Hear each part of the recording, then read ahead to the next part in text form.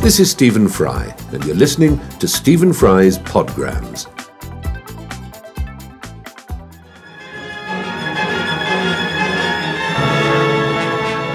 Hello there.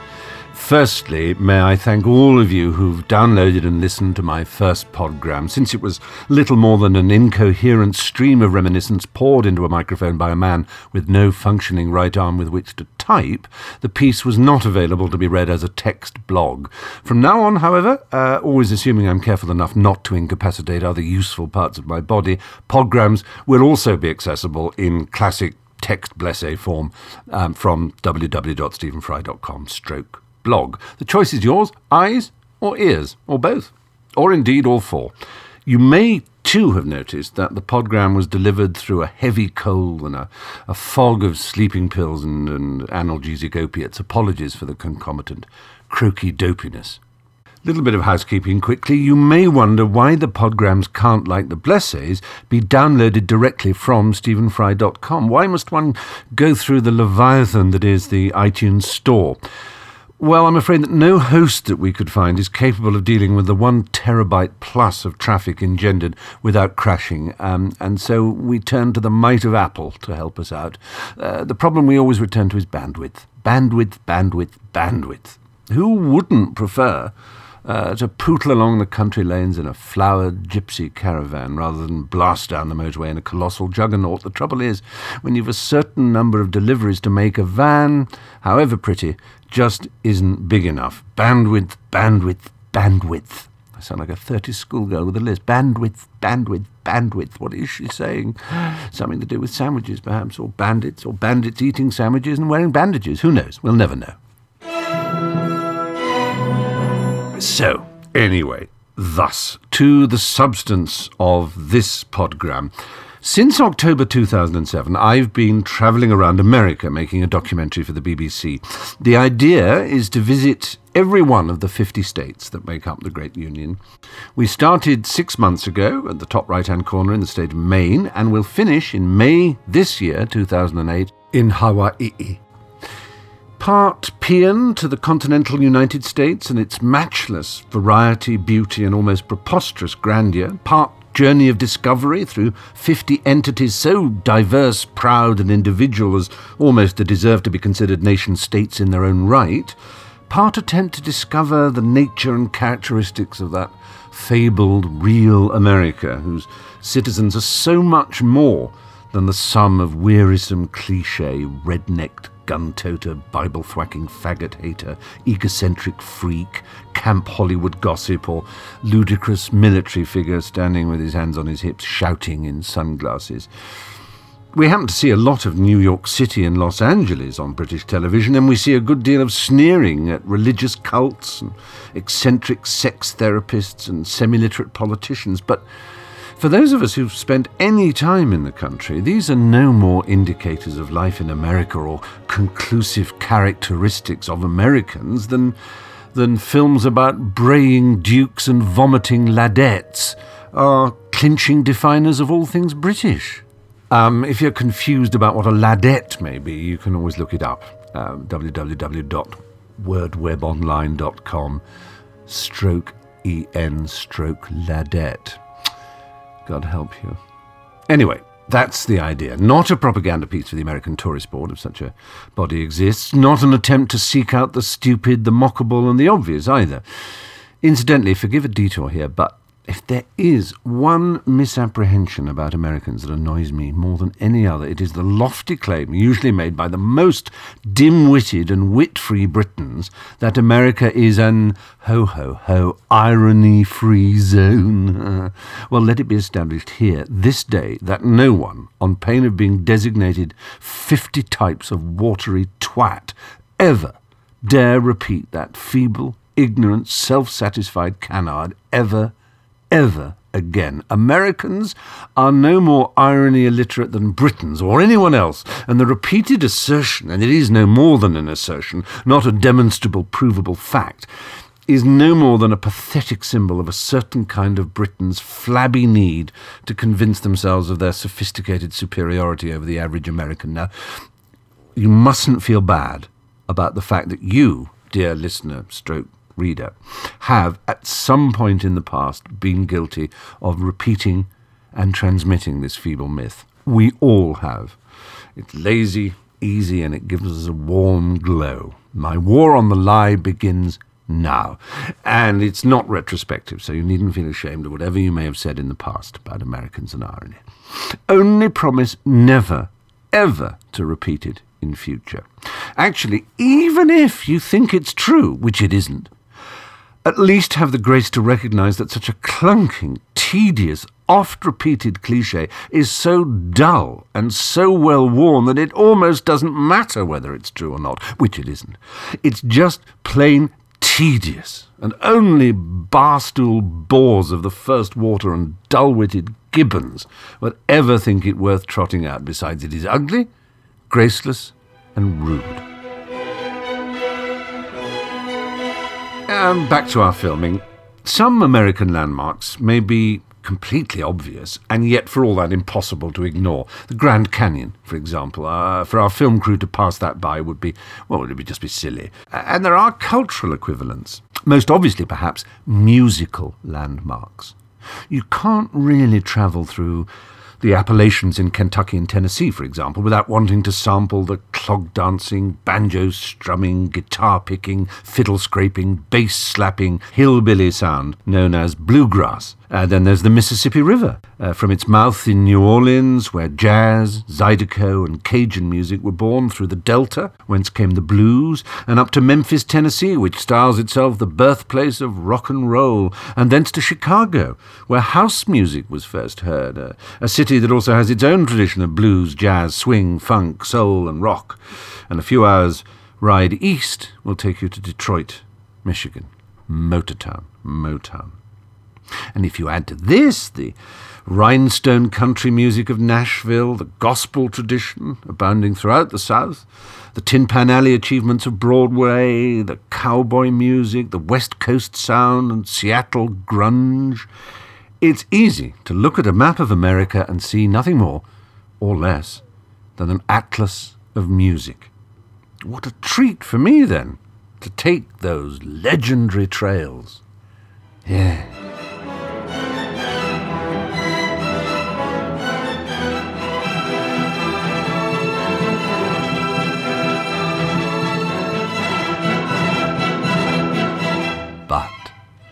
Oh dear, this is an odd but, and I really must get it right. You see, I cannot bear... No, that's not it, that's not right at all. I just don't get... No, that's not it either. You see, the thing is, trusted listener, stroke reader, I have a problem with popular music, a real problem. It marks me out as an inadequate citizen of my time. I mean, I like to think myself as a lover of the modern, and a neophile, if you like. I regard myself as an adorer of computers and cars and digital doodads, television, movies, just about anything new and shiny. But, you see, I'm getting it wrong again, because it's not really to do with ancient versus modern. It's about something else, something quite other, something perhaps more profound. Let me tell you about a moment, if you don't already know it, in a most excellent film called Running on Empty, made by the great Sidney Lumet, who has never actually really known how to make a bad film. It stars Judd Hirsch, off of Taxi. I don't really know why people say off of, do you? Anyway, Judd Hirsch, off of Taxi. Christine Lahti, off of the Golden Globes lavatory moment. I don't know if you remember that. Look it up if you don't. It was very amusing. Martha Plimpton and the effulgent River Phoenix. Oh, and Stephen Hill, an actor with whom I'm ever so slightly obsessed. He has one scene as Christine Lahti's father. He's absolutely brilliant.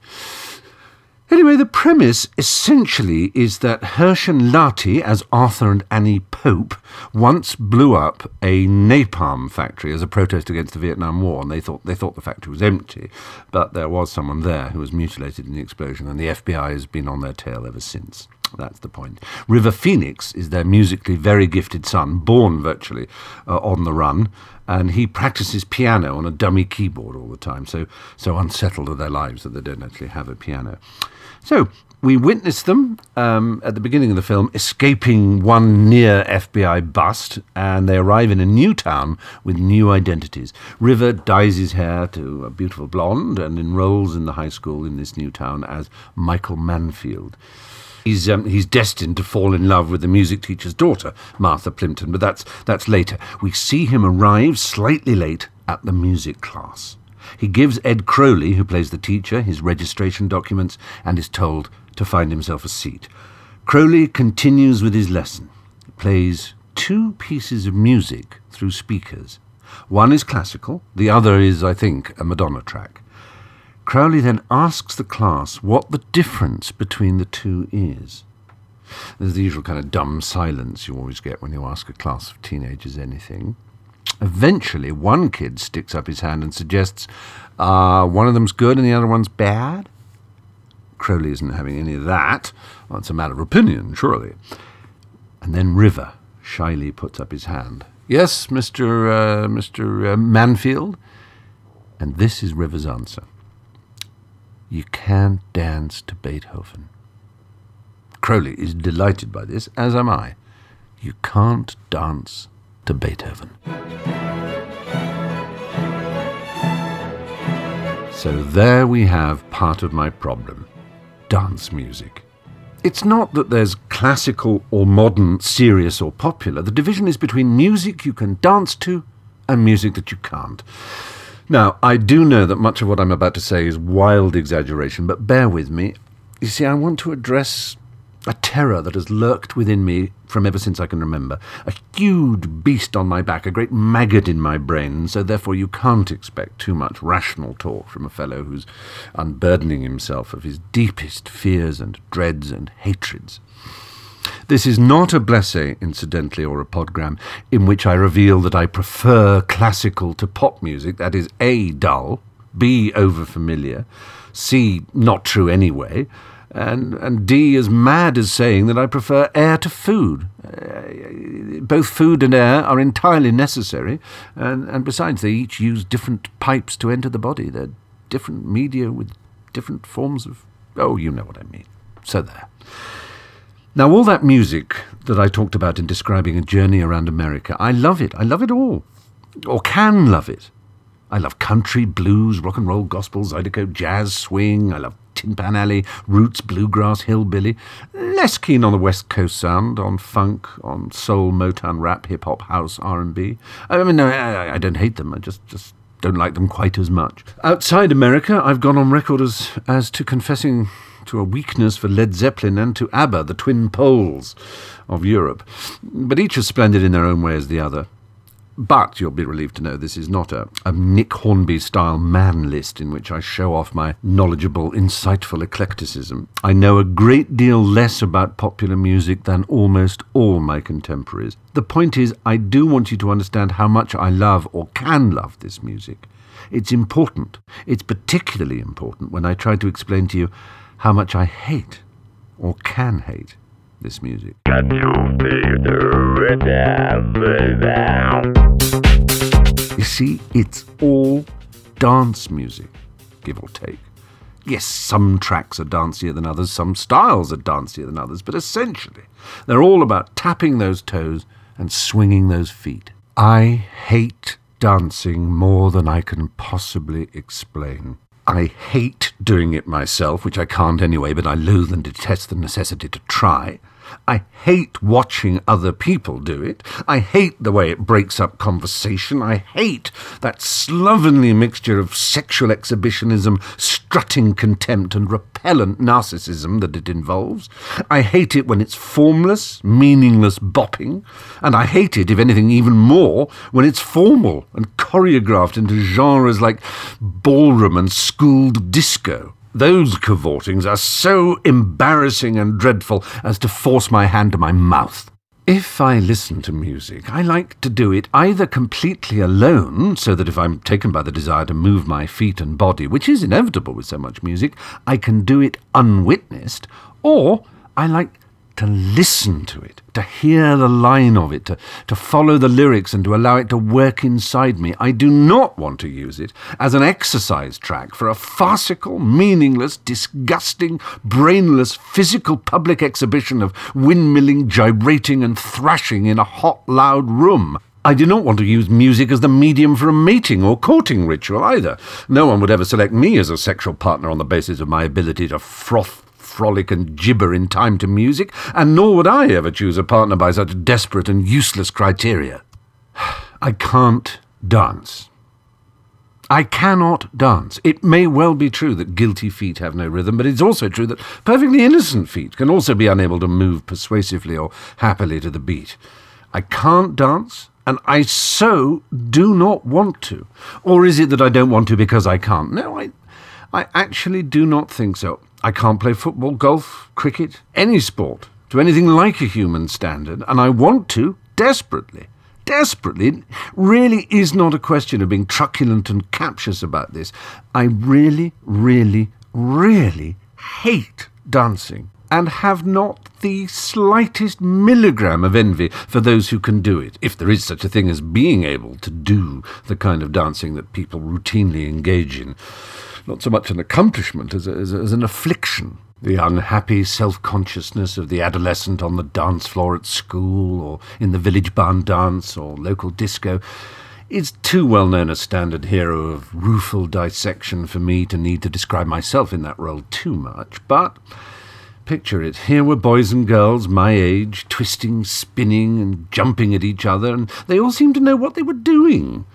Had I been confined to the sick room with an asthma attack the day disco dancing was covered in the syllabus? I mean, how did they know which way to move, when to fling up a hand, when to spin and when to jump, when to look into their partner's eyes and when to look at the floor?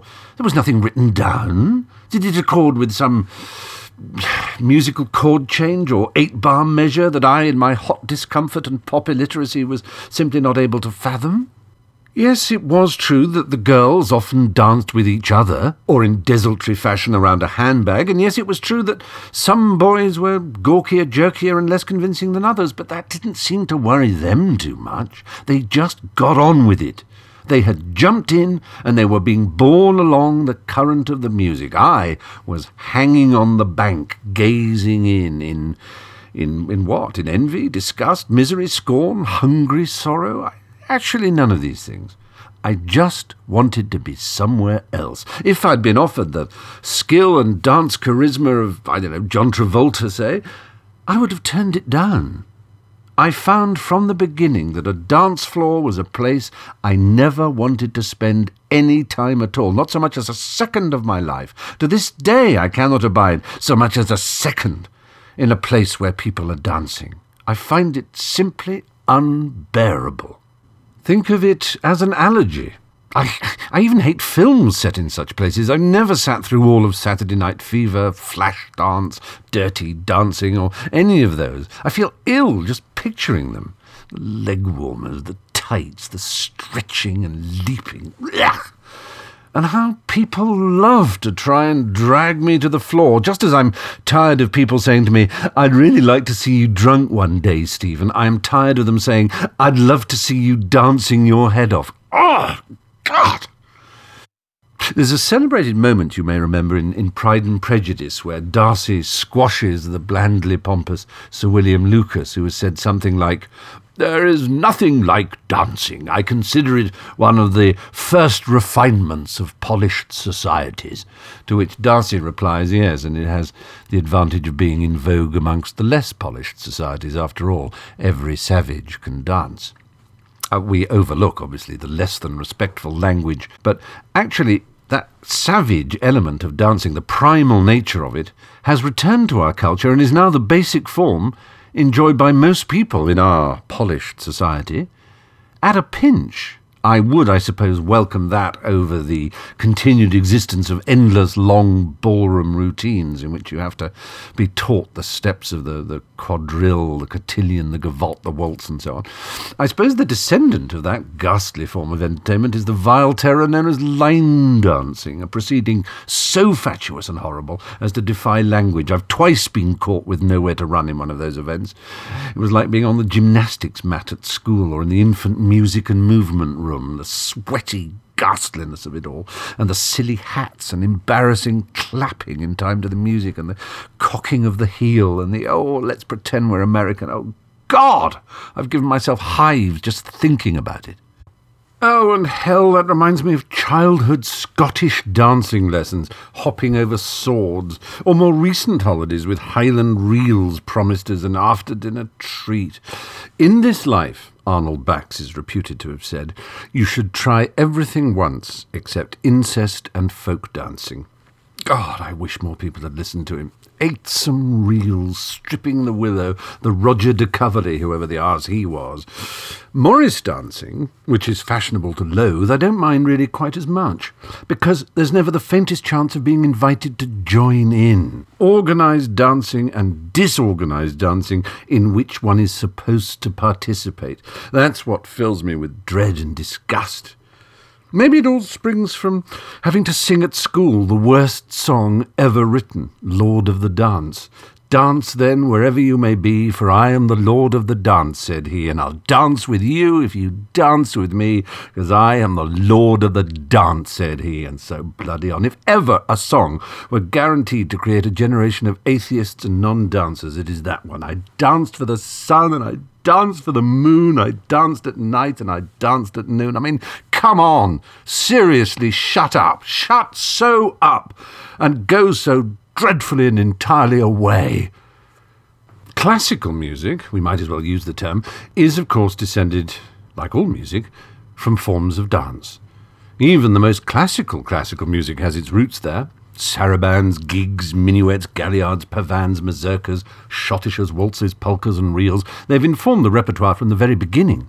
You'd be hard-pressed to dance to a gig from a Bach partita, however, or to boogie on down to the Liebestod from Tristan and Isolde. River was right. You can't dance to Beethoven. Time signatures change and shift. There's no backbeat. Classical music is there to be listened to.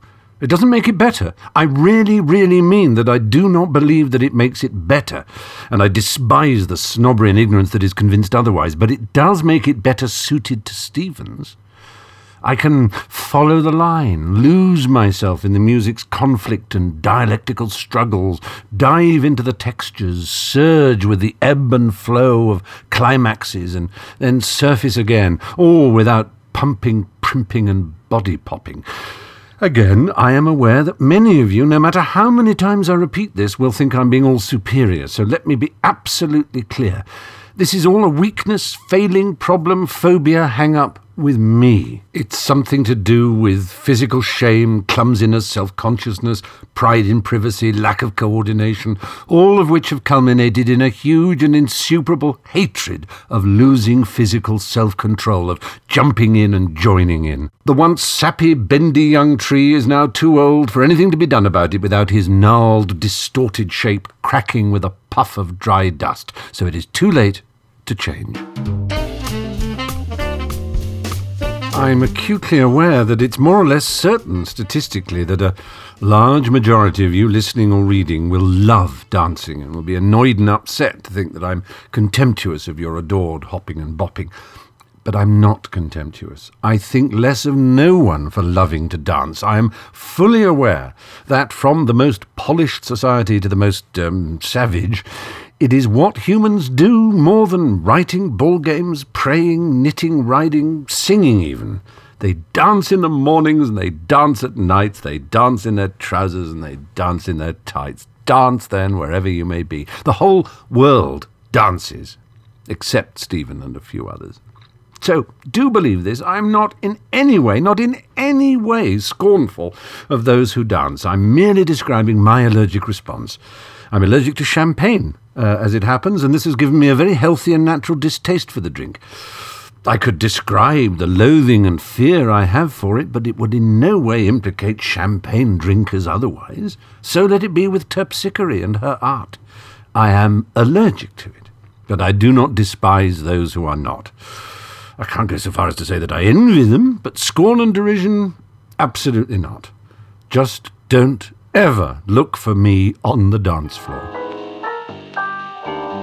And so, when people ask me what I think of pop music, or folk music, or rock and roll, or whatever other kind, I never quite know how to answer. I like listening to it. There's much of it that lifts my spirits, that speaks to my deeps, that cleans me out and cheers me up and flies me away.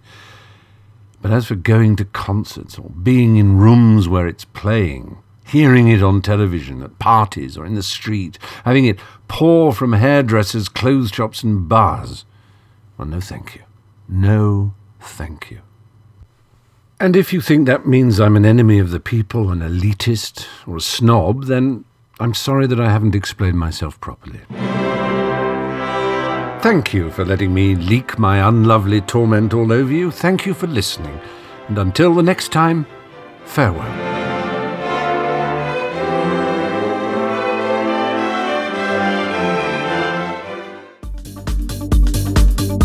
And my profoundest thanks to everybody at the Positive Internet Company for bringing their expertise to bear on this podcast.